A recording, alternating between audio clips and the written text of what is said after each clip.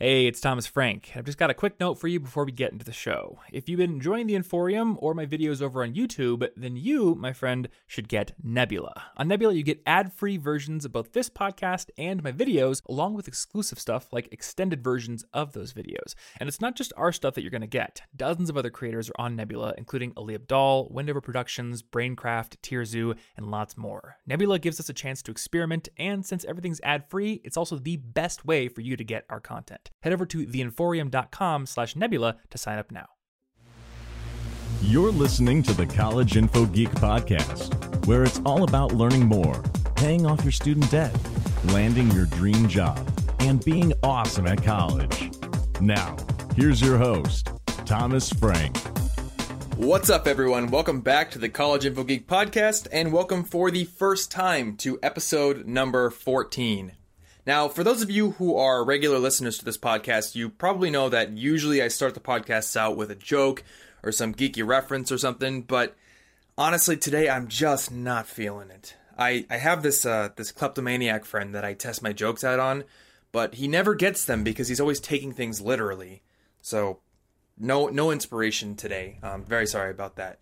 But that is okay because today I am bringing you an awesome interview with one of my all-time heroes, and before I get into who that is, I just have one quick announcement to say on the podcast, and then we'll dive right into. So, quick announcement, which wasn't even going to be an announcement until about 5 minutes ago when this link popped up in front of me. I had been waiting to sign up for World Domination Summit 2014, and the ticket link just came in, so I'm signed up. And if you don't know what World Domination Summit is, it is this awesome conference for bloggers and entrepreneurs that goes down in Portland every year in July.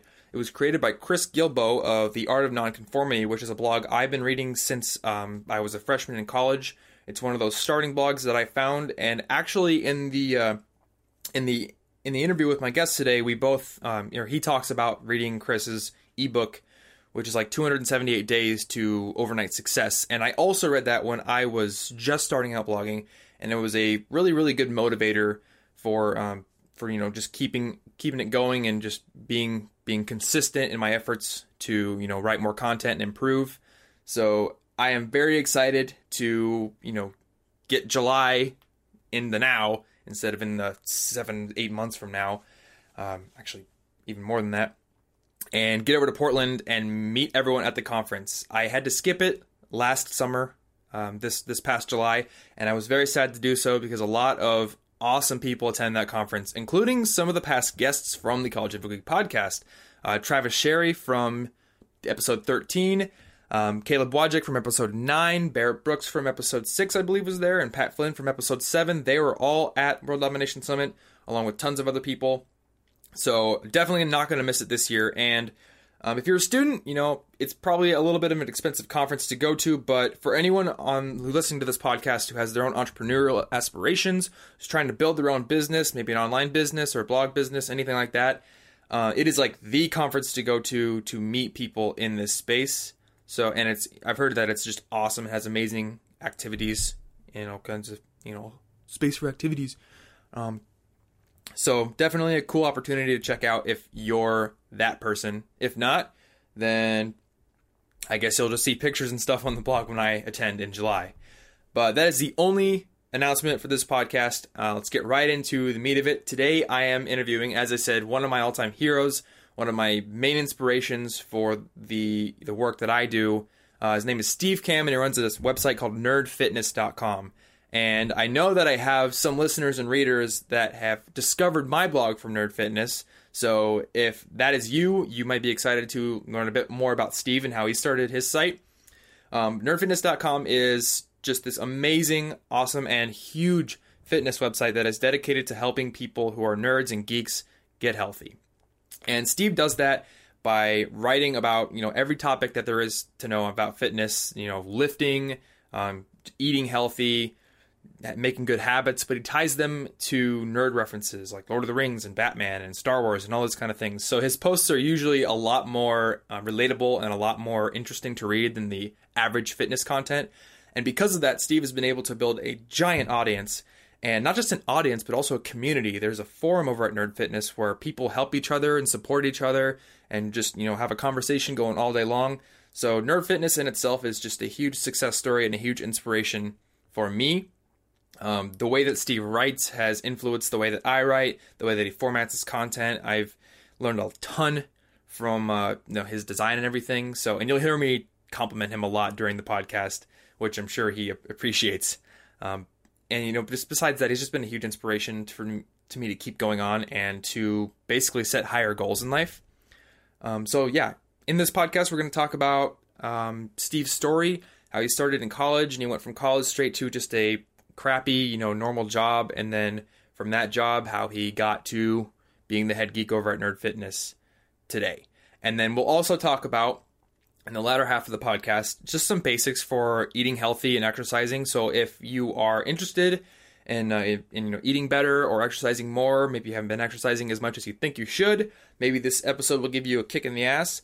I know when I went back and listened to this episode to just basically remind myself of everything mentioned in it so I could put it in the show notes, I got insanely motivated and went on a walk, finished the entire hour long episode, and then immediately went and lifted for about half an hour after that. So if you need some motivation, maybe this podcast will give it to you. As always, if you want to get the show notes, anything we link to, any details, contact information for Steve, then go to sigpodcast.com, that's CIGpodcast.com, redirects straight to the podcast page over on College Info Geek, where you'll find the listing for every episode of the podcast. You can click all of them and listen to them to your heart's content, but the one you will want for this is the link for episode 14, obviously. So you'll find all the show notes there. You'll find links to iTunes. If you want to subscribe in iTunes or write a review, I'll definitely love you forever. Not even kidding. Or you can just leave a comment or click on any links that interest you. So without further ado, let's get into this interview with Steve Kamb. I just kind of jump in on Skype, so no intro, but let's just go with it. Get Gandalf in the back, and is that the younger Frodo? Is he there? It's Bilbo, actually. Younger Bilbo, okay. Yeah, I went to the Midnight IMAX for The Hobbit, and they were giving out these posters. Nice. And then up there, I got the one from the second Star Trek movie. Okay, look at you. And then I got Pacific Rim, but there's no more room to hang it up, so... An embarrassment of nerdy riches. It is, I know. I need to get a bigger house for all my posters. Dude, so where are you? This is the first time we've ever actually talked. Do you realize that? Yes, this is the first time we've ever talked, which is really weird. Because I've texted you and stuff. But yeah, it's pretty cool. So you're in Iowa. Yep. Ames, Idaho, Iowa, Ohio, whichever one you want to pick. Okay. Oh, is it that close to all of them? No, it's just all those sound similar, so people get them mixed up. You grow potatoes there, right, man? Yeah, Cleveland's the capital. Yeah, perfect. Right, exactly. And you're in Nashville, right? Nashville, baby. Did you have fun when you were down here? Dude, it was great. Like, we were only there for about an hour. Because we were you might need more time. Probably a little bit more than an hour, yeah. At least 2.5, maybe. We were road tripping down to Florida. And just came through, and I was like, dude, Steve lives here. I wonder if he's like got a recommendation or if he's in town. Yeah, and, where was I? You were at a golf tournament. Oh, that's right. Okay. Yeah. So that's pretty... How did that go? Did you win? No, so I won this thing last year, and then this year it was like a scramble, so they stuck me with a bunch of stiffs this year. So I think, like, after the second hole, I started keeping track of it pure out of humorous curiosity. They used my shot for... It was like 59 of the 72 shots or something we had. I mean, it was like the other three guys on my team had no clue what they were doing. I was like, oh, it sucks. Because the year before we won the thing, so. Okay. But it was for charity, so I was like, I can't really complain, Yeah. It's all this good stuff, but I'm super competitive too, so I'm like, fuck, I wanted to win. Dude, my second year detasseling corn, I don't even know if you know what detasseling is. Most people don't. Basically, no clue. Pull the top off the corn is basically what it is. It's like a summer job. My second year, I had like super crew, and we were like best crew ever. And then the manager the next year was like, "You did too well with your old crew," so he gave me a bunch of like crappy new people. Same kind of thing, like couldn't be done nearly as fast. That's not cool. Yep. That's what you get for working hard and doing good at what you're supposed to be doing good at. Yeah, that you can deal with the people who aren't, trying as hard, so you can be their manager now. Dude, and that's what makes being a solo entrepreneur or a business owner the greatest thing ever, because the harder you work, the more you get paid off immediately. Like and if things don't work, it's like you have nobody else to blame but yourself. It's amazing. That's like the best thing ever, and how life used to be back before sky rises and all this. I'm looking at giant buildings outside my window right now. Yeah, man. All right. So what the hell are we talking about? Okay. So I don't know, let's talk about fitness. Great. So you asked me to write an article for you for college fitness, so I'm not going to be like, what should students do specifically, to get in shape? But since you are like the fitness guy, I can tell people what to eat. I can tell people like how maybe you should work out. I would tell you to. But then like you're the guy who helps people like, do this for a living, and you're much more in tune with it than me. I try. Yeah, definitely. So I guess like the things I kind of had mapped out to ask you about is basically like, for one, the story about how you got your website going, because running a college website, everyone who reads my site is interested in beginnings, I think, and like just everybody loves an origin story. Yeah, you got to have an origin story. Why do they keep remaking Spider-Man 5,000 times? Because you started out when you were at an office job, right? Oh yeah, and you just started this site out. So I guess we can get into fitness in a while, but let's just like talk about that, because I'm interested to hear about how you started this thing up. So I get to mold some young minds. This is great. Corrupt them and tell them to not get normal jobs. This is great. Yeah, man, I'm in. All right, just add your voice to the chorus, because I've been saying that for quite a while already. Perfect. So yeah, you started out. I'm guessing you went to college as well. So I guess we can start with that. Okay, great. Cool. Do we? Are you already recording? We rocking this thing, and you're just gonna like film it? I just kind of stealth hit record, and I'm gonna throw it all in there. I don't do this video. I like to talk to people face to face on Skype. Absolutely. It's way better. Breaks down the nervousness and everything. But so just like what was your original story? Went to college and got your original job. How'd that go? Absolutely. So I went to Vanderbilt University here in Nashville, Tennessee, and absolutely fell in love with my entrepreneur classes that I took. I remember actually one of the classes I had to set up and design my own company, and the company I came up with was called Extreme Excursions. And the whole point of the company was to create experiences and trips for people that wanted to go on like epic adventures. So I was like, I always wanted to do this stuff. Like, let's build a business around these things. And ended up being my favorite class, and fell in love with entrepreneurship. And it's always been something I've always been a fan of. Even when I was a little kid, I used to like paint seashells when I grew up in Cape Cod with like Red Sox logos on the inside of them and sell them to my neighbors who probably threw them away. But it's something I've always been interested. Just something I think is like ingrained in me in my DNA. So I spent all of college falling in love with the concept of running your own business and doing all these things. And then the first thing that I did after I graduated college was get a soul-sucking corporate sales job. I didn't know any better. And my older brother asked me if I wanted to go move to California with him. I was like, yeah, that sounds like fun. So I moved to San Diego, California. I lived 30 yards from the beach. And I took the job that gave me the most money possible. I was in sales selling construction equipment. Woohoo. You might be wondering, what does a guy who majored in economics from Cape Cod know about selling construction equipment? I'll tell you, very little. To be honest with you, I wasn't very good at it, and I'm sure that's not a surprise. I found out very quickly that I enjoy talking to people, but I hate selling to them. Mm-hmm. And after about 7 months, I came to the realization that sales was definitely not for me, and that this life of having to be in a specific place at a specific time for a certain amount of time and answering to 10 different bosses was not something I was overly thrilled with. And you had 10 different bosses, not just 8? Like not just, Peter Gibbons had 8. I think I had probably 10. As far as like as far up the chain went, like if I came up with an idea for something, like I'd have to go to like the regional manager, then the district manager, then the sales manager, then something and something and something. Like by the time it ever got back, like they'd say no, and I'd be already thinking about the next idea. So I grew very frustrated with the whole experience, and learned that money and a great location does not make you happy unless you're actually doing something you enjoy. So like I said, I had a bunch of money. I had a company car. I went surfing every day. And I was miserable, just absolutely miserable. And I remember going on one of my lunch breaks to a bookstore. I was going on a lunch break from a bookstore, and it must have been the week that Tim Ferriss's 4-Hour Work Week had just come out. And saw the books, and it was like the sun shone through the bookstore window and like lit the book up, and I was like, oh. Huh. You see the silhouette of the guy in between the two palm trees laying in a hammock, and I was like, that sounds way better than selling construction equipment. So mm-hmm. I bought the book, and I read it in like a day and a half. And it opened my mind to this entire world of things that I never knew was possible. So when you think entrepreneurship, especially in college or you take classes, you think you have to come up with a business plan, and then you have to go grovel at the feet of some investment banker or beg for money from a bank, put everything on the line, and then 90% of the time you're probably going to fail, because as they say, 9 out of 10 businesses fail.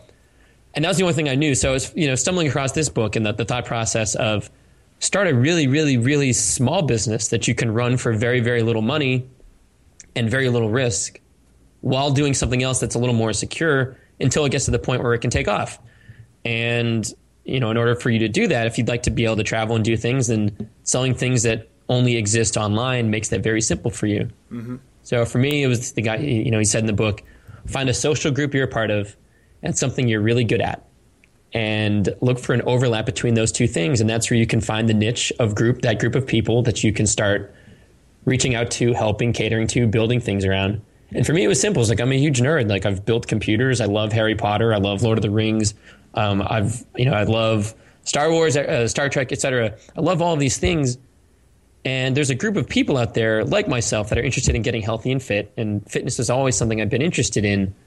But it took me years and years to finally get to where I felt confident enough in myself and fitness and things like that. So I felt like I had an opportunity to help out specifically beginners who were nerds that were interested in getting healthy. And I Googled nerd and fitness and nothing popped up. So I bought nerdfitness.com and started formulating this idea in my head for this website. Now, at this time, I decided I had to get the heck out of California. Hated the job, could not do it anymore, wasn't thrilled, and had a couple of friends in Atlanta that said they were looking for another roommate. So I started looking for jobs in Atlanta while I was still formulating the idea for Nerd Fitness. And I stumbled across a Craigslist posting for a job that said I had to be willing to travel, creative, and love live music. And my first thought was, there's no way that's actually a job, but okay, I'll apply for it. It turns out it's a company that chartered floating music festivals. Floating music festivals. The company is called Sixth Man. Okay. I applied for the job. I flew into Atlanta about a week before I was supposed to move out there. And for my interview, they took me bowling. And this is one of those, bowling and beer, to make sure I could fit in. And that's when another kind of light bulb went off in my head. It's like, there are jobs that exist. Like, you don't have to only work for yourself. There are amazing jobs that do exist as well for smaller companies doing amazing things that line up with what you're trying to do. So for me, it was a simple, when they said, we'd like to hire you, it was a simple decision. I walked into my office in San Diego, flipped them my car keys from my company car and said, here's my 2 weeks. I got to get out of here. I'm moving to Atlanta and going to work on cruise ships in the Caribbean. They're like, what? That doesn't make any sense. I was like, don't worry about it. I took a 50% pay cut. And it was one of the best decisions I ever made in my life. So I went to work for this company, and my job was literally to help produce, promote, and then kind of MC these floating music festivals. And we worked with bands like Kid Rock, John Mayer, Leonard Skinner, OAR, Guster. They're now doing some cruises like VH1, like Train, and a bunch of other bands that are up and coming. And I was just blown away. It's when it got to the point where I could start going to work on every Monday morning and actually enjoying what I was doing, that's when it made me realize you don't have to chase money, and instead going to work for a company that you admire and people that you admire, you're going to learn so much more, and as a result of that, work so much harder and end up getting more out of it. So went to work for this company for about 2.5 years, and after about a year with them, like I said, I already had the Nerd Fitness idea, started working on it more officially. So did you start Nerd Fitness when you were still at the construction company, or was it after you'd started with these new guys? Great. So I bought the domain when I was with the construction company. Okay. And initially my plan was like, I'll do the 4-hour work week thing. I'll just put up a splash page and then make an ebook, and then, money just starts shooting out your CD drive. I just, that's how I thought it worked. Fortunately, I quickly decided that was not a good idea and put a little bit more effort into it. But yeah, go ahead. That's interesting. Like, I've heard a lot of people give the 4-hour work week a lot of flack because the specifics of the examples he gives in the book are like that. Oh, you can make these French sailor shirts and they sell like hotcakes without any, effort on your part. Right. But I've heard a lot of people cite that book as like the reason why they got started. And I mean, if you watch Veritasium on YouTube, the science guy, he talks about like the 4-hour work week is what got him started on his channel. 4-hour work week is what got me started with my blog. Yep. One of the main reasons. Mm-hmm. So it's like, I love that book for the motivation and like the idea it gives you, if not for the specifics.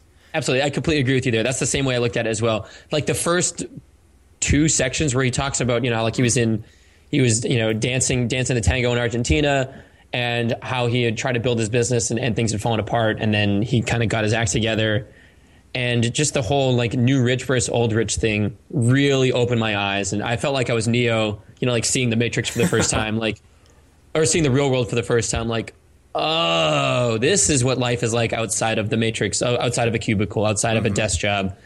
These things actually exist. There are people doing these things. And I know a lot of people read that stuff and they say there's no way, or like, oh, it must be nice, or there's no way I can do that. I think the reason it actually worked because I read it and I was like, I think I can do that. Like, yeah, he doesn't seem he doesn't seem like, he seems like a normal dude that had an idea and ran with it and actually followed through with the issues and the things that he wanted to do. Why don't I just try doing that too? So like I said, I bought the domain, but I wanted to make sure I had credibility. So I actually spent a good year doing even further research, actually getting a personal trainer certification, trying to up my internet cred as far as fitness stuff goes, because I thought at the time that's what I needed. I needed to have a piece of paper that said I'm a personal trainer. No, definitely not. Didn't need that. But I'm glad I did it. It gave me the confidence to, like I said, after about a year of sitting on the domain and doing nothing with it, I stumbled across Chris Guillebeau's 279 Days to Overnight Success. Mm-hmm.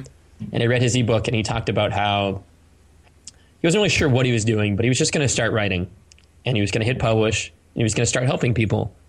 And after a while, eventually asked them how he could help them even more, and then build things around those problems that people were having. So that's when the light bulb went off in my head, and I said, okay, I got it. Now I have my personal trainer certification. I'm not going to throw up some crappy splash page and try to make a cheap ebook. I have a great job. I'm going on music cruises in the Caribbean. I go to concerts, 3 times a week to check out new bands. And when I'm on boats, I'm interviewing them and doing all sorts of fun stuff. Why don't I keep working on this website on the side as a hobby and working on the other job that's paying my bills and kind of see what happens? So I just started writing. And after about a year and a half, the website had started to take off pretty well. And the day job was getting incredibly busy. And I noticed this change in myself. Like before, I was super passionate about the cruise job. And with each additional email that came in from a new Nerd Fitness reader that said, dude, I love what you're doing. And you've helped me lose this, or you've helped me gain this type of confidence. Once I started getting more and more of those, I realized that my passion had kind of dissipated as far as the cruise stuff went. And my passion, the desire to run my own business, which is something I had since I was 5 years old, was finally at a point where I felt like I could take a risk and roll the dice and see if I can make it work. At the time I was 25, and had worked a really crappy job, worked a really great job, and ultimately made the decision that I think I found the thing I'm meant to do, and that's help people get healthy and have a damn good time doing it. Awesome. So it seems like you.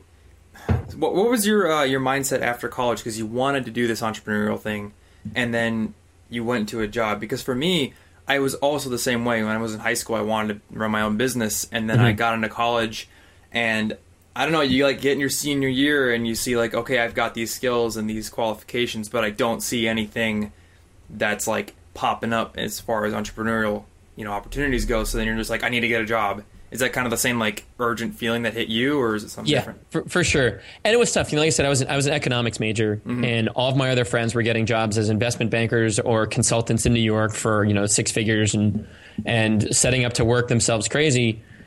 And for me, it was moving into my second semester of my senior year. I still hadn't quite figured out what the heck I wanted to do because none of those things jumped out at me. And then my brother reached out a couple months before I graduated and said, dude, let's move to California. And that's when I was like, okay, at least I now have a location. I'm going to need to make money somehow. Yeah. Both my parents are in sales. I don't know what the heck I really want to do. Let's get a job in sales and then figure it out. Problem with that is you can very quickly, and I think it was a little easier for me because my job was so unaligned with what I wanted to do. If it was merely like kind of miserable, but not that miserable, it's one of those things you get stuck in. All of a sudden you look back, it's 40 years later and you're like, oh yeah, what the hell have I been doing? And a lot of people have told me that like sales in particular is just a trap you can get into. Because you can make a lot of money. You can make a lot of money if you're really good at it. And a lot of people are really good at sales and they enjoy it, and that's awesome. For me, that wasn't me. I hated selling stuff, and I hated pushing things on people, and it just wasn't the mentality I was really interested in. But like I said, I needed to get a job, and that's the kind of the job I looked at, and I would have been stuck in it for a lot longer, like I said, because they paid me really well, and I had a company car, and I lived in San Diego, 20 yards from the beach, and lived with my brother. And fortunately, the job was so miserable. I remember the turning point for me. The company cars that we had, about halfway through my year and a half working for them, they installed GPS tracking devices on our trucks. So my boss could sit at his computer at home, if he wasn't working, and look at a map and see where each of our trucks were parked. And I remember he called me one morning at 7:03 asking me why I hadn't left my apartment yet, because I was supposed to be out my door at 7 o'clock. Okay. And I'm sitting there like, this is nuts. There's no way in hell I'm going to be able to put up with this level of big brother, like looking over my shoulders. So actually I would drive to job sites and get rejected for selling whatever. And then I would sit in my car. This is right around the time the 7th Harry Potter book came out. And I would sit in my car and read a chapter. And then I'd move on to the next job site and try to sell something there, and then read the next chapter there, and then move on to the next one. Like, it was just really, really poorly aligned with what I was trying to do. And I'm one of those people where if you get me doing something that I'm not interested in, I'll find any way to do anything other than that. Mm-hmm. But if you get me lined up with something I'm really good at and something I enjoy, I will work on it for 20 hours a day and love every second of it. So it took me that I chased the money and went to work and made more money than I knew what to do with. And luckily, like I said, the job was so miserable that I had no problem taking a 50% pay cut to go work for a job that actually I put in 50, 60 hours a week at this other job, making half as much money, and loved it. And the only reason I had to leave was because Nerd Fitness was taking off, and I had these dreams and goals and things that I wanted to work on, and had been working on for a year and a half and not really sleeping. So at that point, I was like, I think it's time to roll the dice and see if I can make this work. I have no doubt I could always come back or go get another job doing something fun, but if I don't take this risk now, I'm always going to look back and wonder, like, what if? Or you get to the point where you get through your first 10 years and it's like, oh, when I have more money, then I can invest in these things. Dude, when I quit, I had like $4,000 in the bank, maybe $3,000 in the bank. Nothing else saved up, no money coming in through the site yet, but I knew there was a way I could make it work. And I was picking up odd jobs on the side just to make ends meet until it finally took off.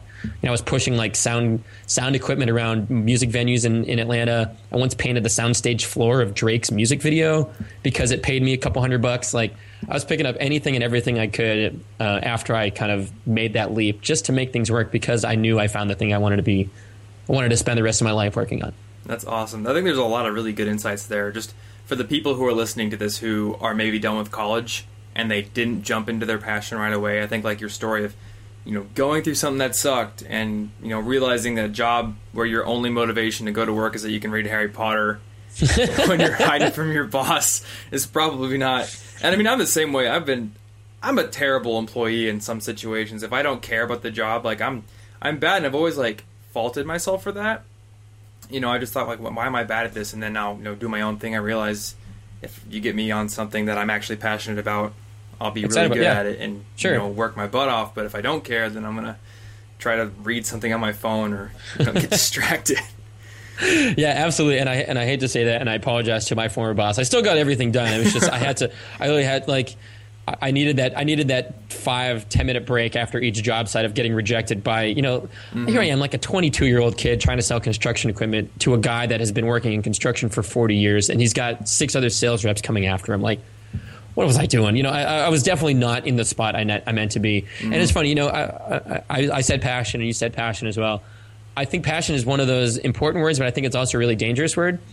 I think a lot of people are like, oh, I just need to follow my passion and I'll make a business out of it. Like, well, if your passion is collecting butterflies, or, if your passion is, doing somersaults down a hill, like, that's cool. I just, nobody's really going to pay you for it. Like, your passion needs to line up, I think, with solving somebody's problem. And I think there's a way you can adapt. So, like, for me, I love helping people, and not just in fitness, but I found that fitness was the avenue that I could help people in a way that allowed me to build a business around it. And since then, Nerd Fitness has definitely expanded. I mean, I now cover a lot more personal development, habit building, adventure, level up your life type stuff beyond just fitness, because I truly enjoy helping people. But if I try to, you can just quit your job and and travel and everything works out. It's like, it doesn't really work that way. Like, you need to actually provide value and specific help to somebody in order for you to be able to build a business around those things. So I think that passion, there's got to be a way you can adapt the things that you're really good at and the things that you love, and have those things overlap with solving somebody's pain in a unique kind of way that allows you to build something around it. Exactly. That's always been my kind of definition of personal branding, really, is that intersection between your passions, your skills, and what somebody needs help with. Sure. For me, it was kind of the same. College isn't my passion. I actually started the site with more of a tech focus because I was working in tech support and loved like showing people new tools and like, hey, check out Evernote, always check out how to hack your computer, and it just evolved into general college success. So it's kind of the same thing, definitely. So let's talk about where Nerd Fitness is now, because obviously you are making a living off of it, and I mean it's just grown. So I mean, like, what is exactly, what has it turned into? What does it look like today? Honestly, dude, it's bonkers. Like, it's funny. I get so many people asking me, like, how did you get to where you are? How'd you do this thing? And I'm like, I don't know. Like, I wrote articles about Star Wars and push-ups and Lord of the Rings and eating right and did everything I could to help people in a unique kind of way, and specifically trying to help people that would never go to a normal fitness website. And since then, it has evolved from just me writing articles about fitness into this community of people all over the world that are helping each other live better lives and organizing meetups. There's a meetup in Sydney, Australia tomorrow. Seriously? There's a meetup. There's a Nerd Fitness. There's a Nerd Fitness meetup in Sydney, Australia tomorrow. I had nothing to do with it. The Nerd Fitness readers who live in Sydney have been talking to each other and wanted to organize a meetup. There's a group in Boston that gets together probably once a month, and there's maybe like 15 to 20 of them that are all Nerd Fitness people. Like, these people have all met as a result of Nerd Fitness. It's become something, really crazy. We're about to pass. We're closing in about 100,000 email subscribers. We have something like almost 20,000 people on our message boards. The team at Nerd Fitness, we now have one person working full time with me, another person working part time, and then anywhere from 8 to 12 contractors working on different projects and things like that. So it's really, although I went about it from a different way than just like a normal business, it's kind of become more of a traditional business in that there are different people. We're just all scattered all over the world, and we're all kind of working with each other in a cool way where there's no hours, there's no set office to go to. It's just like, hey, there's the things you need to do. Get your stuff done and make it happen. And we're in the process of trying to hire 3 to 4 more people now, and it's all going to be people that don't have or that don't need an office, that don't need to live here in Nashville like I do. They can live anywhere as long as they're good at the things that they're doing. So, I think this is, a lot of people think like, well, I don't feel like I'm the type of person that could run my own business. That's totally fine. Go to work for somebody else that's a small business where you can make an immediate impact. And that's what I loved working for the cruise job. When I had an idea for them, I was like, hey, we should be doing podcasts. They're like, okay, great. Here's $2,000 to go buy podcasting recording equipment, and we're going to have you interview bands on board. Like, that happened in the span of like 3 days. So you've done a podcast before then? Oh yeah, I used to love doing it. I actually got a chance to interview some of like my favorite musicians, and it was terrifying because I'd never done any sort of interviews before, and all of a sudden I'm on a boat in the Caribbean like interviewing Ed Roland from Collective Soul, which is like my favorite band when I was a kid growing up. And then I'm like sitting in a room with him playing guitar while he's singing along. I was like, this is ridiculous. So it's kind of cool when you can get to work for really small companies and be able to make that immediate impact. And when you have a good idea, they just say run with it. Like, I've done everything I can to relinquish as much control as possible in Nerd Fitness and empower everybody else that works for Nerd Fitness, whether they're moderators on the message boards or people that work for the actual Nerd Fitness team. Like, guys, what else do we need to be doing? Great. How much money do you need to make it happen? Go for it. Done. It is yours. Run with it. Do what you will with it. I want you to take control of these things. So, I think there are ways, regardless of whether or not you want to work for yourself or work for somebody else, that you can certainly make an impact in a cool company and enjoy waking up on a Monday morning, which 90% of people do not enjoy doing. Mm-hmm. Yeah, it's such a weird concept to think tomorrow morning is Monday morning, and I'm excited for that. Like, I'm ready to get started for the weekend, you know? Dude, I love Mondays. Yeah. Like, I remember being so miserable on Sundays after my cruise. You know, Sunday is as long as Saturday. They're both the same number of hours, but I would spend all of Sunday just miserable because I knew I had to wake up the next morning and go to a job that I wasn't thrilled with. So Saturday and Friday night were really my only sanctuary as far as, like, I cannot think about how unhappy I am right now. And now it's like, dude, I love Mondays. Like, I can't wait to post an article and see how people respond to it. And I can't wait to do interviews, and I can't wait to talk to new people and go do fun stuff.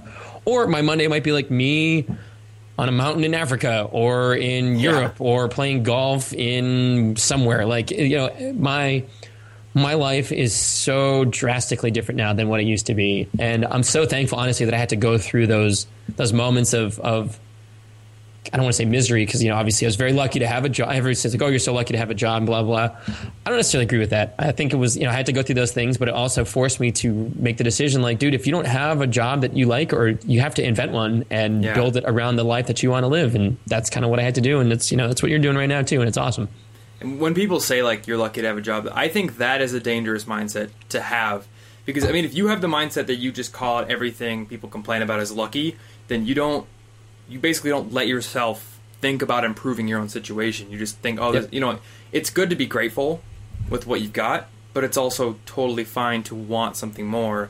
And if you have the resources and the drive to get it, then go out and do it. Go for it. Absolutely. Oh yeah. And you, it's funny. Whenever I write about, like, the travel stuff, I get a lot of emails from people that are like, oh, must be nice to be like you. And, oh, you know, I wish my dad was rich and paid me to go. I was like, dude, I haven't touched money from my parents in a decade, you know, like, I don't know what you're talking. You know, I built this off of I spent $100 to buy domain and hosting 5 years ago, and then I busted my ass for 5 years to get to where I am. Mm-hmm. Exactly. I am very fortunate to be able to do what I do, but I worked my ass off to get to where I am. And like you said, oh, if you start thinking, oh, that person's so lucky, you are relinquishing personal responsibility. And I think personal responsibility, to be responsible for where you are in life, and it might not be your fault that things have not gone your way, but it's your responsibility to deal with them. Like, nobody's going to give you that handout. I think so many people act entitled these days, and it drives me bonkers. It's like, just take control and stop complaining and do something about it. Like, you could complain for the next week and a half and see how your life improves. Mm-hmm. Or you can, like, do one thing that makes your life a little better and compare the two, which one puts you in a better position. It's not that big of a surprise that actually taking action and doing something gets you a little bit closer. Exactly. Now let's take a couple seconds to just, like, illustrate how hard did you work to get this thing going? Because I spent, you know, full nights up coding, and I would sit in class writing articles. I spent half my internship writing when boss wasn't looking. You know, just put in so much work. And the other thing that I think really attributes, like, to getting further is being willing to go out there and figure out how to do something without asking. Like, if somebody that is there, you know, a lot of people will say, oh, can you show me how to do this? I would always be like, I'm going to go just learn. Sure. So, like, how much work did you put in to get to where you are? Well, it's funny. I get a lot of people that ask me, like, oh, dude, so, like, do you code everything yourself? It's like, to be honest with you, like, as far as my nerd skills go, like, I'm a gamer and a bookworm. Like, I know very little about computer programming. Luckily, I had a roommate in college who went on to become he's now a full-time iPhone app developer. And I think he's got, like, the number 2 travel app in all of iTunes right now. But I was like, hey, man, like, I'm trying to install this WordPress thing, and I'm trying to figure it out. And this is back before I think they even had, like, the 5-minute famous WordPress install. And I think even if they did have that, I still wasn't sure what I was doing. I was like, dude, I just kind of want to get this thing set up. So he did the WordPress install, and I figured out how to install a free template and put Nerd Fitness in there. And I drew on a napkin the Nerd Fitness logo and handed it to a friend of mine. I was like, hey, man, can you help me get this into Photoshop? And he's like, yeah, great. Like, I was okay with reaching out to people, but I still did everything I could to make it happen myself. Oh, yeah. And for about 3 years, I did everything myself on the website. I still answered every email. I figured out how to format the ebooks I put together and process returns. And it was a lot of figuring out, and a lot of mistakes were made. But I think figuring out those mistakes and learning about these things, and like you said, yeah, man, it was a lot of long nights. I was working 9, 10 hours a day, and then I'd come home and I'd be up until 4 a.m. writing articles, answering emails, and going to work, you know, have to, like, tape my eyes open so I could stay awake. And then I'd be writing articles at 6 a.m. on a cruise ship because we had just finished the cruise. The music was done for the night, and my next job on board didn't have to start till noon the next day. It was tough, but honestly, I think, I was hooked after the first email I got from a random reader that said, dude, I love what you're doing, and I really appreciate how you're putting this effort in, and I'd love to, I'm going to continue reading Nerd Fitness. And after that one email, man, I was hooked. That is an amazing feeling. Right? Like, you changed somebody's life, and you did it, and they have no idea who you are. But like, the fact that anybody reads anything I write is still amazing to me. So the fact that, these people are reading things and not just getting entertained, but they're actually improving their lives as well, is just it's so motivating. And I wrote 5 articles a week for 9 months when I started, and I think at 9 months I had like 90 subscribers. I mean, it was nothing. I had to learn how to write better. I had to learn what kind of articles worked better. I had to learn that people freaking love Lego photos. Like, I did that randomly once, and everybody was like, dude, where are you getting these Lego photos from? I was like, okay, crap, I guess I need to do more Lego photos because I love Legos. So, it's just so much trial and error and learning and figuring things out. But so many people are so worried about launching with the perfect website with 10 perfect articles. Just freaking set up WordPress, put a domain name out there, and start writing. Nobody's reading at the beginning anyway, but you have to convince yourself that you can publish articles and do things and help people in a certain unique kind of way. And you're going to suck at it for a long time. I think Jonathan Fields wrote a great article about building a crappy guitar. And he talked about how he always wanted to build a guitar for years and years and years. And he read every book he could on it. And he finally met the owner of either Gibson or Taylor guitars. And he told the guy he wanted to build a guitar. And the guy's like, okay, well, show it to me. He's like, oh, I haven't built the first one yet. He goes, go build a crappy guitar right now, and then build another one, and that one's going to be a little bit better, and then build another one. That one's going to be a little less crappy. Yeah. And eventually, by your 8th guitar, you're going to build a pretty good guitar. If you would spend those 8 months instead learning about guitar making, that 8th guitar is going to be just as bad as the first, So don't be afraid to build crappy stuff, but build something and just start and then pivot when you need to and make changes when it's necessary, and learn and pick up everything that you can, but hit publish and create something, put it out there, see what other people say. They could tell you the world, like, oh, what a great idea, until it's available, or until they have something that they can then divert their attention from to your thing. You're never going to know if they're actually being serious about it or not. Mm-hmm. Definitely agree. I know my stuff sucked. I go back and look at some of my old articles from time to time. It's just like walls of text. I didn't know about white space and didn't know about like anything. It's just like you need to go through that. But you have to go through that stuff. Just like I had to go through my crappy job, I had to go through. You have to go through those periods of you don't know what you're doing to get to the point where you can like, okay, I think I kind of now have a good grasp at how these things work and how this is supposed to work. So I think another great thing to do is have some sort of if you can have some sort of apprentice or mentor that you can look up to. Maybe not even somebody that knows you yet, but somebody that you can look to in a similar space or doing things maybe in a different section of business, but but they're doing it in a way that you'd like to do it for your particular subset of whatever you're trying to create, and look to those people and see how they're doing things and learn from there, and then kind of adapt it and take the best things that work for you and take the best thing from other things and combine it all together and get it out there for sure. Dude, let me tell you how much inspiration I have taken from your website in building mine. Go on. Like, no, seriously, keep I'm going. I'm not even joking. Like, I have gone through the reason I emailed you that like randomly that first time. I was like, hey Steve, you have this like CSS bug on your website, here's the code to fix it, is because I had been looking at your website for hours, just like studying like the way, he like has better white space than I do and like doesn't write his like 50 line paragraphs and stuff. So I mean, like, definitely like props to you for learning all that stuff, because I definitely learned a little bit of what I do from you. Thanks, man. And like, I think the biggest influence and the thing I want to talk about now is like your epic quest of awesome.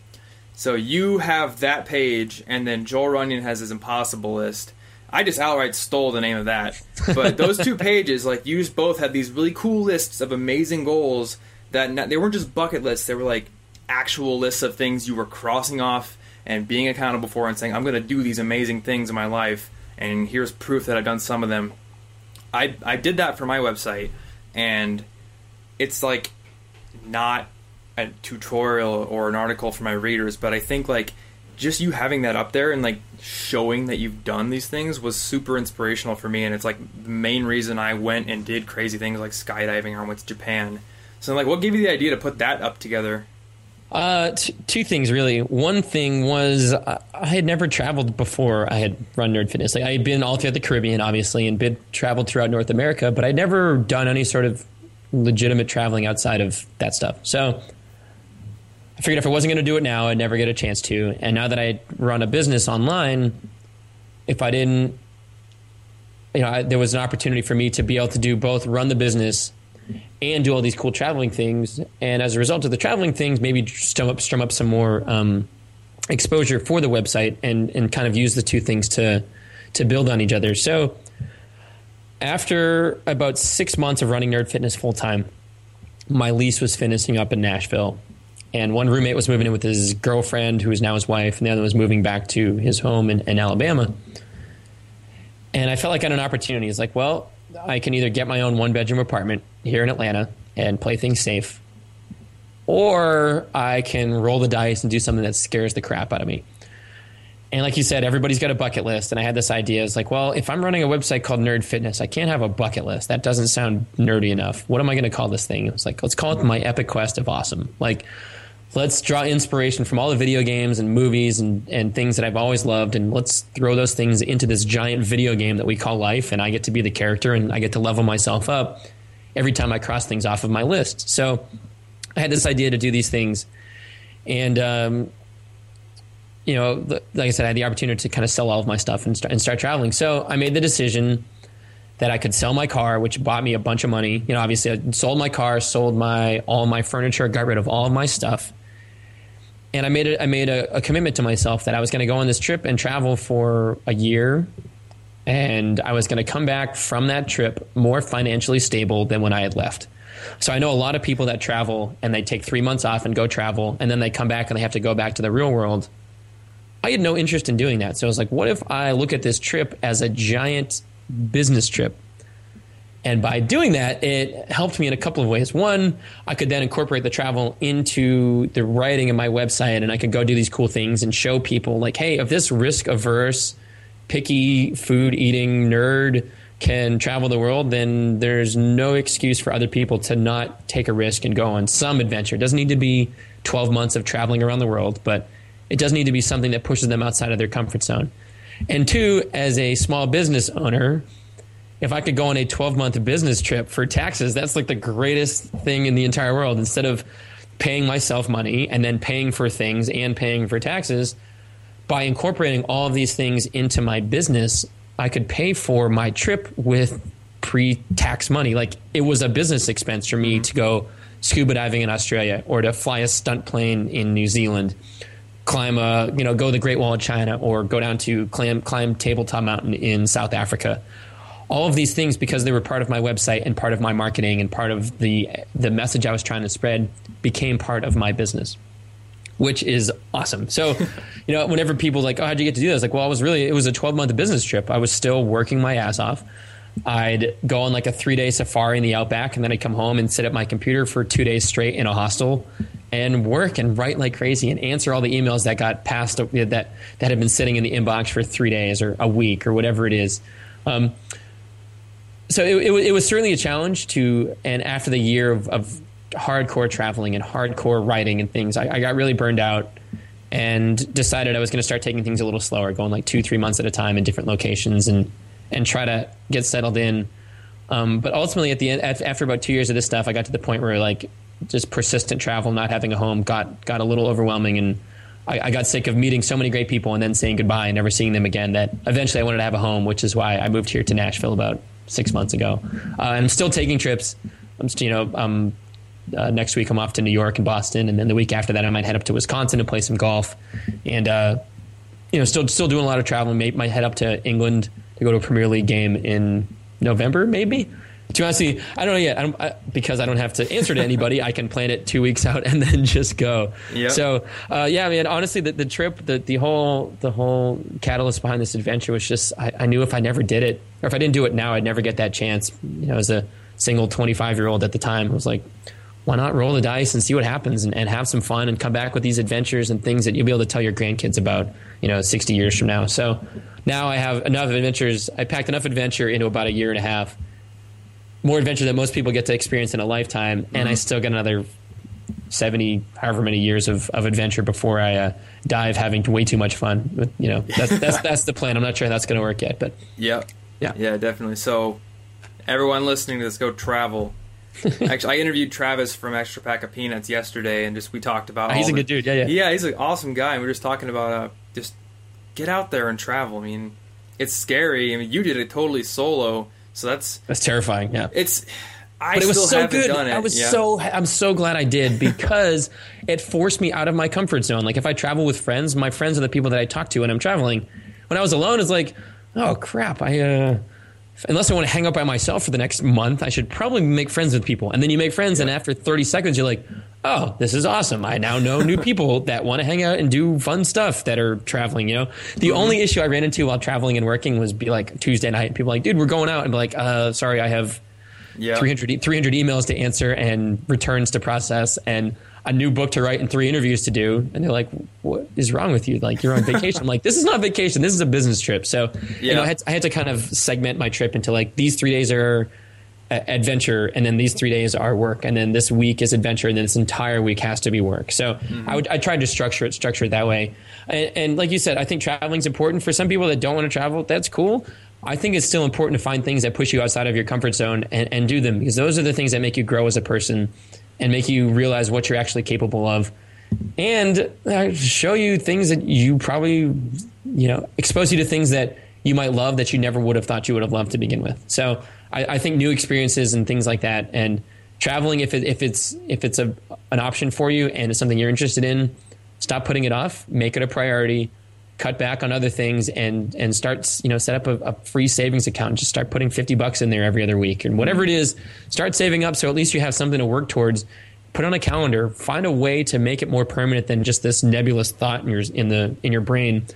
Put some concrete details behind it, and all of a sudden it becomes real, and it's like, okay, now I guess we're really going to have to do this thing and go on some crazy adventure. Awesome. And I will definitely link to that page in the show notes for this episode, because I'd love for people to look at it. And I think you have also like a couple articles that just kind of recap the trip, right? Yeah. There's one on I think I called like my lessons learned from 14 months of adventure travel. That's what it was. That kind of recaps most of the stuff. And looking back at that stuff, like, honestly, dude, looking back at a lot of those photos, like, I don't even, like, it doesn't seem real. Mm-hmm. Like, I remember doing them, but it also seems like that was such a long lifetime ago. And it's like, man, I did some really crazy, fun things that never in a million years, 3 years ago, would I've ever imagined anything like that ever happening to somebody like me. But ultimately I decided, like, that I can be that person. I just need to make the decision that I want to be that person. So I did, and I started doing things, and somehow here I am with a business that operates and helps people around the world and allows me to live a life and wake up on Mondays not being miserable. It's pretty sweet. And you have my favorite video on YouTube, exercising around the world. And I'm not even joking. That is my favorite video on YouTube. Yes. Because that makes you feel happy, man. It's Thanks. So cool. Like that weird Nike guy or whoever copied it, but then... Which is funny, because I was like, my video was ready to go, and then his came out like a week before mine. I was like, oh, damn you, Nike. I was in Ecuador at the time, and I was watching that video, just my jaw on the ground. I was like, you jerks. Yeah. Which is funny, you know, and I think it's got like 200-something thousand views now.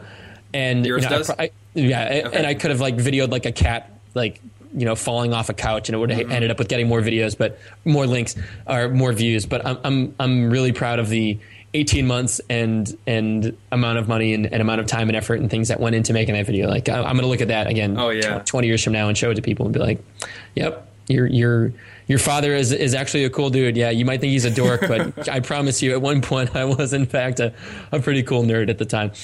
A cat video is not going to inspire me to go to the gym or to book a ticket somewhere. Point. I watched that video to get pumped up for the day. So that is awesome. Excellent. Well, that makes me happy. I'm glad to hear you enjoyed it. Cool. So we've gone 46 minutes without talking about fitness. And I'm guessing some people on the podcast will be like, okay, this is cool, but I want to learn, like, how do I start working out? Or what should I eat? Now, when I was a kid, my dad forced me to work out, and my parents' basement literally is like the size of the YMCA gym. It's like the most insane. That's awesome. He's got a boxing ring in there, and I had to box him when I was a kid, and I still have nightmares about it. And I mean, you got into fitness when you were a teenager, right? Yeah, high school, yeah. And you said, I was listening to another podcast, you went 6 years just, you know, reading every scrap of muscle mass you could find, and, you know, all this conflicting advice. Yeah. And the problem is, like, fitness is like the most saturated niche with a million different people trying to make money in a million different ways. Yep. But I mean, like when it comes down to it, it's just moving and putting the right fuel in your body. And I mean, I don't think it's too complicated. So like if somebody wants to get started with working out, like where do you point them? What direction do you point them in? Sure. So, the issue for me, like you said, I didn't understand the importance of diet when I started. Mm-hmm. I spent 2 years of high school and 4 years of college almost working out every day. And it was doing like the muscle, like the bodybuilder split where it's like today is like calves day and then tomorrow is like biceps day and then the next day is tricep and then shoulders and then legs and then left glute, like every day it was ridiculous. And I didn't realize that these plans are designed, one, to sell magazines and two, designed for bodybuilders that are on steroids.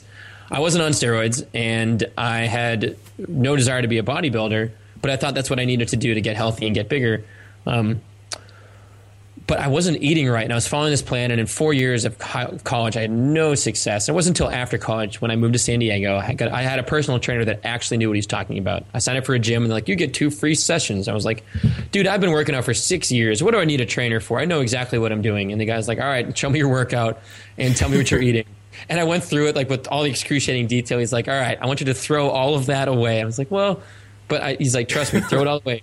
These are the 6 exercises you're going to do. You're going to do squats, deadlifts, overhead presses, pull-ups, push-ups, and dips. Oh, and then body rows or something. I was like, so the Rippy Toes routine, right? Right, exactly. Yeah. Super simple. I was like, there's no way this is going to work. Like, these are basic exercises. What am I going to do? He's like, dude, just get good at these 7 things. Pick a leg exercise, pick a push exercise, and pick a pull exercise, and every other day do that. And work on getting stronger. Add 5 pounds to the bar every time.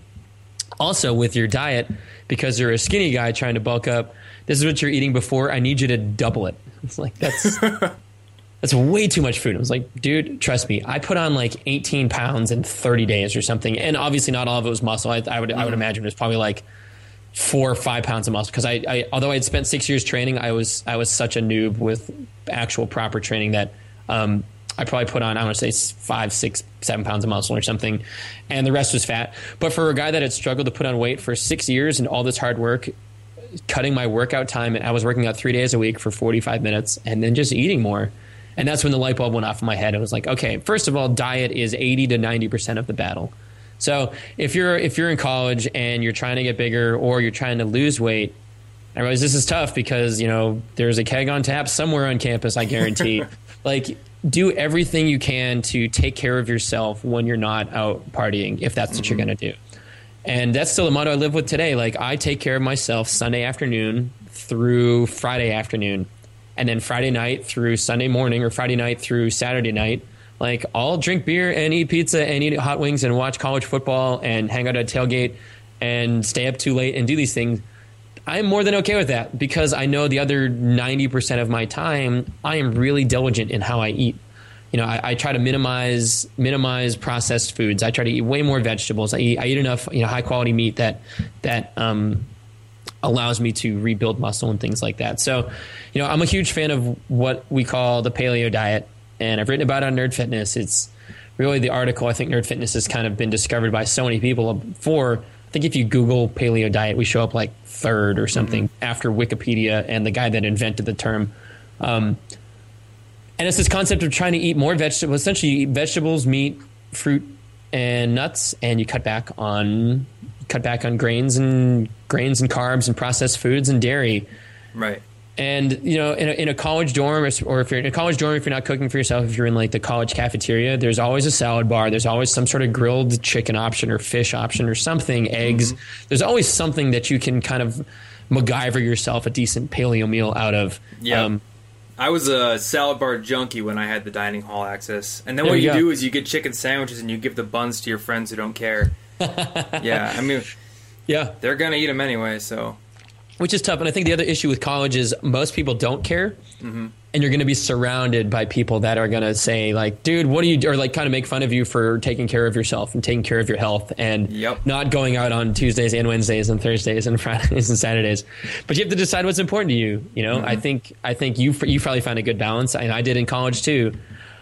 I needed to find those things and be okay with other people kind of poking fun at the fact that I didn't want to go out every night of the week. that I would instead go out a couple nights and take care of myself the other days. And as a result of that, I came out of college with great habits and felt really good about the things that I wanted to do, and didn't have to worry about like, oh geez, now I have 30 pounds I need to lose. It was like, I still took care of myself. And this is funny, I took care of myself. I was eating all the right foods. The problem was I just wasn't eating enough of them back in college to put on the size that I wanted to. But I think for most people, probably their goal is to lose weight. So it's cutting back on the crap.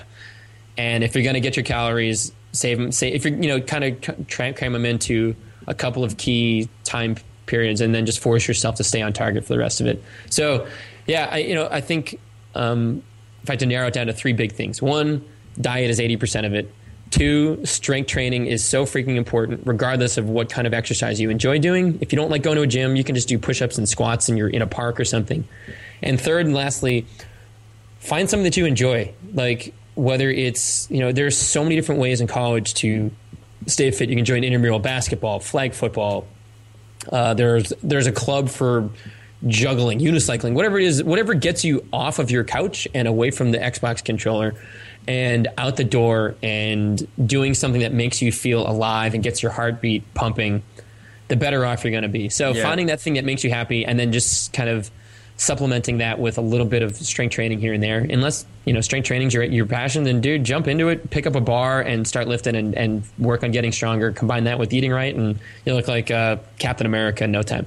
Now, what if maybe not no time. What if we're talking about girls here? Should girls get into strength training too, or are they going to bulk up and become a Hulk if they touch one dumbbell? Or right? That's thankfully, that is not exactly how it works. In order for a woman to look jacked, she has to probably be on steroids and following a bodybuilder split and eating 4,000 to 5,000 to 6,000 calories a day in order to go along with the women that look like bodybuilders. They look like that because they are trying to look like that. Yep. For every other woman, picking up really heavy weights actually builds really strong, tight, dense muscle, aka that toned look that every woman is looking for. Problem is they go about it the wrong way because they've been brainwashed by Shape magazine to never pick up anything more than a 5-pound dumbbell. Like I saw the other day, Gwyneth Paltrow's trainer doesn't allow her to pick up anything more than 5 pounds or something. It's it's awful. How does she pick up her kid? Like, her kid must be weigh 15 pounds up. Nobody can pick her because you don't want to get too bulky. Like, that's such crap. And that's why I love, so the person that actually works for me full time now, her name's Stacy. Stacy is the best. The one, yeah. Stacy's got the best transformation story ever. She found Nerd Fitness, and she had been following like the typical college girl diet, which was starving herself and running on a treadmill for 3 hours a day. And she got so weak and miserable that she couldn't even pick up a 5-pound dumbbell. Stumbles across Nerd Fitness, falls in love with this concept of the paleo diet, and is convinced by some people on our message boards to start strength training. Falls in love with heavy strength training. Right now, Stacy deadlifts 380. She deadlifts more than me.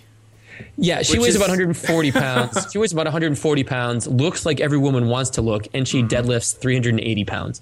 It is unbelievable, the transformation that she has. And you look at her pictures, and I think, no joke, if you Google Stacy, Staci, our article might be the first thing that shows up. Like, she's become a superhero and such a role model to so many women all over the world because she looks like everyone wants to look, but she did it the right way through proper eating and strength training. Like, she didn't spend, I don't think I can't tell her the last time she's been on a treadmill. It's probably been years. Yep. But she fell in love with this stuff, and she looked, like I said, she looks like how every woman wants to look, and she did it by getting really, really, really freaking strong.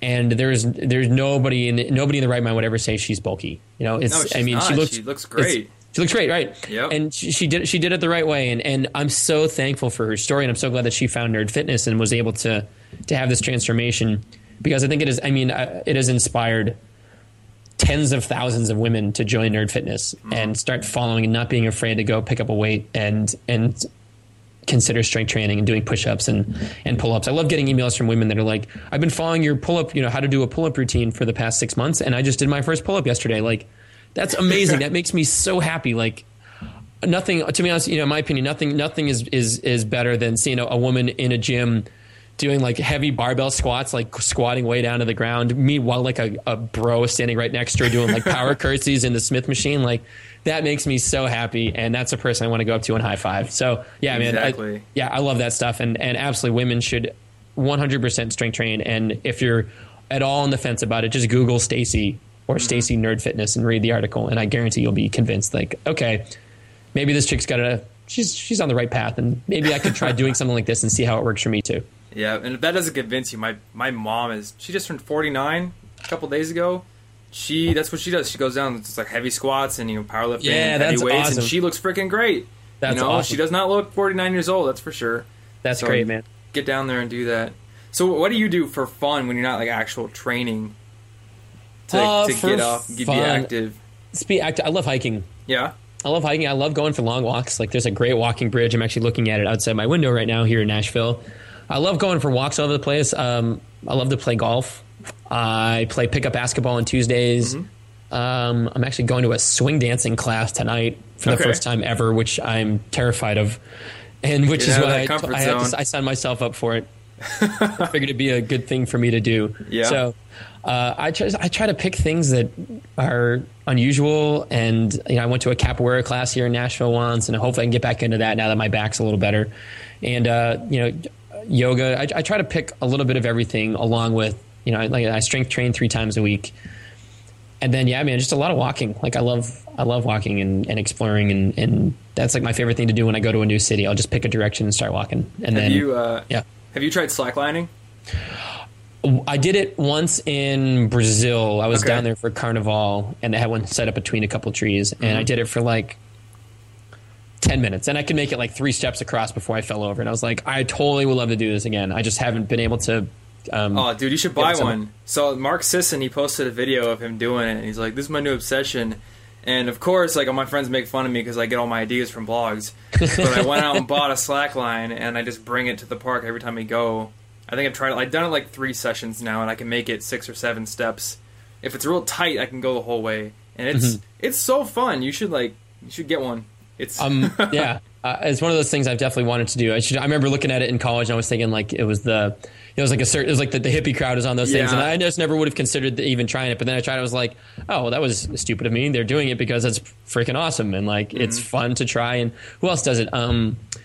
Jim from beastskills.com. He's the guy that helped me with gymnastics and helped me with kind of coordinate the workout that I'm doing now.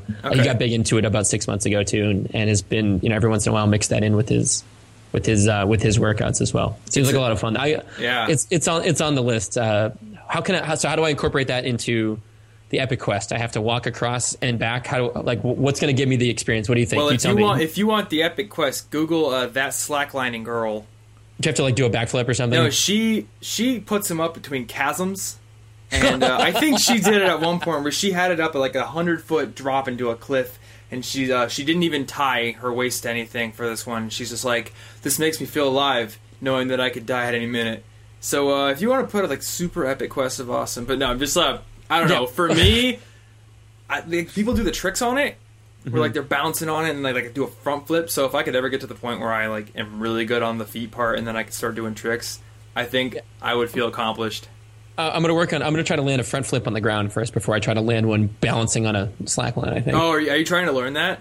No, but if I was going to try to learn one on a slackline, I'd try to learn it on the ground first. Dude, if Nashville has a sky zone, then like the bungee jump or the trampoline place. I drag my friends there once or twice a week, and I taught my girlfriend, and she finally knows how to do front flips on the trampolines now, and she's just super excited. So that I think that is the most fun way to exercise that I've ever come across. Interesting. You're just flying across these trampolines, doing flips and stuff. Yeah, I'll have to track one. I'm sure there's one down here somewhere. Awesome. Yeah, track it down. Find it. If I've ever come out to Nashville and hang out, we'll find one. Yeah, dude, come on go down to it because I like the city. I think I know what the bridge you're talking about. We were on that bridge. It's like that huge drop right by the football stadium, right? Yeah. I'm looking at the football stadium right now. Oh, okay. So you probably live pretty close to where we were. Yep. Yeah, awesome. I'm two block walk from here, wherever you were. Yeah, I'm right down the street from there. Nice. Cool. I think we've just about covered it. We're right around the hour mark now. So all right. I think it's cool to start wrapping up. Sweet. What games are you playing right now? I guess I should ask since we're great question. talking about nerds and geeks. I just made a big decision in my life. So I just beat Arkham City. Okay. Monday. what was Labor Day? Monday. So I just beat Arkham City on Monday, and I was in the process of starting to go through collecting the 400 Riddler trophies. And I made the decision I'm not going to collect them. So are you like a completionist gamer kind of like that? It depends on the game. Like Assassin's Creed, yes. Like I'll go through, I'll collect every feather, I'll get every weapon, I'll get every upgrade, I'll get every painting, I'll try to get every achievement, whatever. And I 100%ed recently God of War 1 and 2 and was working my way through 3. So certain games I do. Other games were like, if there's like a multiplayer component, I try not to. Yeah. Like if you need multiplayer to get like the full trophy for it, I just don't have the time. And what I decided for this was like, this is going to be another 20 hours of playing this game to collect trophies. Or I can dedicate those 20 hours to either making Nerd Fitness better or picking up another game or something. So next on the list is BioShock Infinite. Oh man, I still haven't finished it, but I hear it's awesome. Into it. It's so good, and I need to finish it. I am a wuss when it comes to spooky games, so I can never play the first one or second one, but this one's not too bad. Because it's up in the sky. It's not really it's as up bad in the as being sky. underwater. The first one was creepy, man. It was great. It's so creepy, and like I don't know, for some reason I can go into any haunted house and just have nerves of steel. Like I've got friends who play scary games and watch scary movies, and they will never step foot in a haunted house. Doesn't faze me, but like with the game, it's like it's so immersive. Yeah. And like if the story's kind of like believable and well made, like in BioShock, I'm just like creeped out. But this one, it's up in the sky. It's like daylight for most of the time. So yeah, man, I'm gonna finish that. I think I'm picking that up, and then by the time that's done, I think Grand Theft Auto 5 should come out. Yeah, Life, and the video game. Right. Yeah. And then after that's done, which is going to take me a while, I'm going to imagine hopefully that PlayStation 4 is out and I can pick up Assassin's Creed 4, which it'll be out before the PlayStation 4, but I think I'm going to pick up a PlayStation 4 and get Assassin's Creed for the next gen system. Is that going to be the Pirates one then? Yeah. Pirates. Dude, I don't know what it is. I love Assassin's Creed games. I've played all through. I played through every single one of them. I think I've 100%ed most of them. And the last one was okay. I love the concept. The fact you combine Assassin's Creed and the American Revolution was like, this is fantastic. But I thought the beginning, the first 4 or 5 hours, was a real drag. And eventually it picked up. I'm pretty fired up for this next one, though. I read some stuff in IGN the other day that said it was it jumped up their list as far as anticipation goes after spending a good hour with it. It's really open world and exploring a bunch of stuff. They said it was pretty awesome. Okay, it's weird. Like I never got into those games, and they're like all based on parkour, which I freaking love. Have you played Mirror's Edge? Yes, I love Mirror's Edge, and I Mirror's bought the Edge DLC. 2 coming next. Is it Mirror's Edge? They announced it at E3 this year. Yeah, Mirror's Edge 2 is coming out for next gen consoles. I think probably in 2014. But yeah, man, it looks awesome. Okay, I've been reading so many books lately that I haven't been really keeping up on gaming news or anything. That's all right. You're nerding it up in a different way. That's cool. Yeah, too. I'm going through the Harry Potter series now because I finished. First time? I did the first 4 books when I was a kid. Yeah, because I had like my parents back then were like all suspicious about it and didn't let me read it. So and then I watched all the movies this year. So now I'm reading the first 4 again. And then I'm gonna do 5, 6, and 7 for the first time. They're so good, man. And it's funny because so good you can't put them down. Oh. There's a fan fiction called Harry Potter and the Methods of Rationality, which is like huge on the internet, and it goes beyond what a fan fiction is, and I love it. And my friends make fun of me for reading it. But I finished. Dude, that's what friends are for. Friends will make fun of you for all these things, and I get made fun of for also. I get made fun of for my eating habits, my training style, why I do the things that I do, the nerdy stuff that I love, and I'm like, dude, that's fine. You keep making fun of me, and I'll just keep having a great time and doing things that I love, and waking up on Monday being happy and being in shape and all that's good stuff. So, you said you were down in Florida. Did you go to the Harry Potter world? Yes. Oh man, so is it cool? It's so cool. It's like you're in Hogwarts, you're in Hogsmeade. My girlfriend and then my friend Ashley, who is her roommate, they are like the biggest Harry Potter nerds. And you should have seen their faces just walking in there for the first time. I'm pretty sure one of them cried because it was. it's so well done. And the Harry Potter ride down there is the best ride I've ever been on. What's the ride? Is it the Dueling Dragon? No, the Dueling Dragons is like a roller coaster. Have you ever been to Islands of Adventure at all? Yeah, so I went there actually before it even opened. Like it was like 2 weeks before it opened, so it was like a soft open. So my parents, I was like 14 at the time, 13 maybe. My parents just dropped me off at the park and they're like, "We'll pick you up in 10 hours." And they're like, "I don't even have a cell phone." I was like, "Freaking sweet!" And I went on every ride like 8 times. The Hulk ride made my head hurt. The Hulk ride, that was the best. Did you go on the Spider-Man one? Yeah, was that the one like the screens and like you're moving around? Yeah, that was badass too. So the Harry Potter one is like that, but better. Okay. I think the Spider-Man one is the second favorite ride because, I mean, it was amazing, but the Harry Potter one inches it out just a little bit. I think the props they used in the real life sections were a little better. Interesting. I should just like book a flight tomorrow and go down there by myself for 3 days and like I'd be like that weird dude that's 29 that's hanging out at Harry Potter, like waving a wand, yelling at things. Like, oh, I would, I would love to do that. I'd go with you, but I think my girlfriend would kill me if I didn't bring her. That's right. I want you. I can't have your death in my conscience. I'm not good. Yeah. Awesome. Okay, so I guess we're about ready to wrap up. If people want to connect with you or read stuff you wrote, I'm sure I'm going to link to a lot of articles in the show notes. But where should they go? Nerdfitness.com or hit me up on Twitter. I'm on there far too often for my own good. At Steve Kamb, SteveKamb. And awesome. Just say hey, I'm around and I love answering questions and helping and talking nerdy stuff with people. I'm actually talking at this really super nerdy conference this weekend in Ohio called MidoriCon that I'm really fired up about. MidoriCon, that's the Japanese word for green. So yeah, it's like an anime conference at like this park, seriously? resort in backwoods of Ohio. Yeah, there's like a Mario Kart go-kart race that I'm like a legit go-kart. Like I'm driving a go-kart and dressing up like Mario and throwing like red and green water balloons at people or something. That's so cool. And talking about nerd fitness and leveling up and leading a hike through the woods like Zelda in the Lost Woods. So yeah, man, it's definitely the nerdiest thing I've ever done, and I'm so fired up about it. Well, if you're willing to go to anime cons, I'll talk to my friends and see if you can get out to Anime Iowa next year. Dude, let's make it happen. I went to it two years in a row, and it's fun. You mean? Oh, of course. Dress up like a nerd and go hang out. My ultimate goal will be to dress up like Ezio from Assassin's Creed 2 for like Comic-Con or something. That's on. I think that I have to add that to the Epic Quest list. I'll have to get like a legit costume made though, not like buying one for like $50 online. Like I'm gonna hire a seamstress to actually put this thing together and like send measurements and do all that stuff. So we'll have to add that for the list for next year. Do it. Yes, sir. I'll figure out an awesome costume for me to do. I'm gonna probably do Ace from One Piece if I can actually get my 6-pack back. There we go. And then we'll go hang out in Comic-Con San Diego. Next summer. Done. Sweet. Well, yeah. Thanks for coming on the show. Hopefully, some people from this, listen to this, are gonna get back into fitness. I hope so. I've been a little lazy lately, so I'm getting back into it. So go pick something up. I'm gonna go pick something up. All right. Thank you, dude. All right, brother. All right. Well, that was definitely my longest podcast episode yet, I believe. And at least for me, I was very glad to have him on for as long as he did because we talked about some awesome things. And hopefully you have been inspired to make some healthy choices in your life and you've learned a couple of things. So, definitely glad to have Steve on the podcast. And I hope you enjoyed this episode as much as I enjoyed making it and listening to it after making it.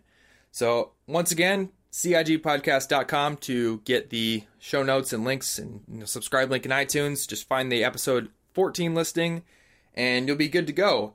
That's all I have today for the SIG podcast. So have an awesome day and we'll be back next week with another awesome interview. Thanks for listening to the College Info Geek podcast. Grow your brain even more at www.collegeinfogeek.com.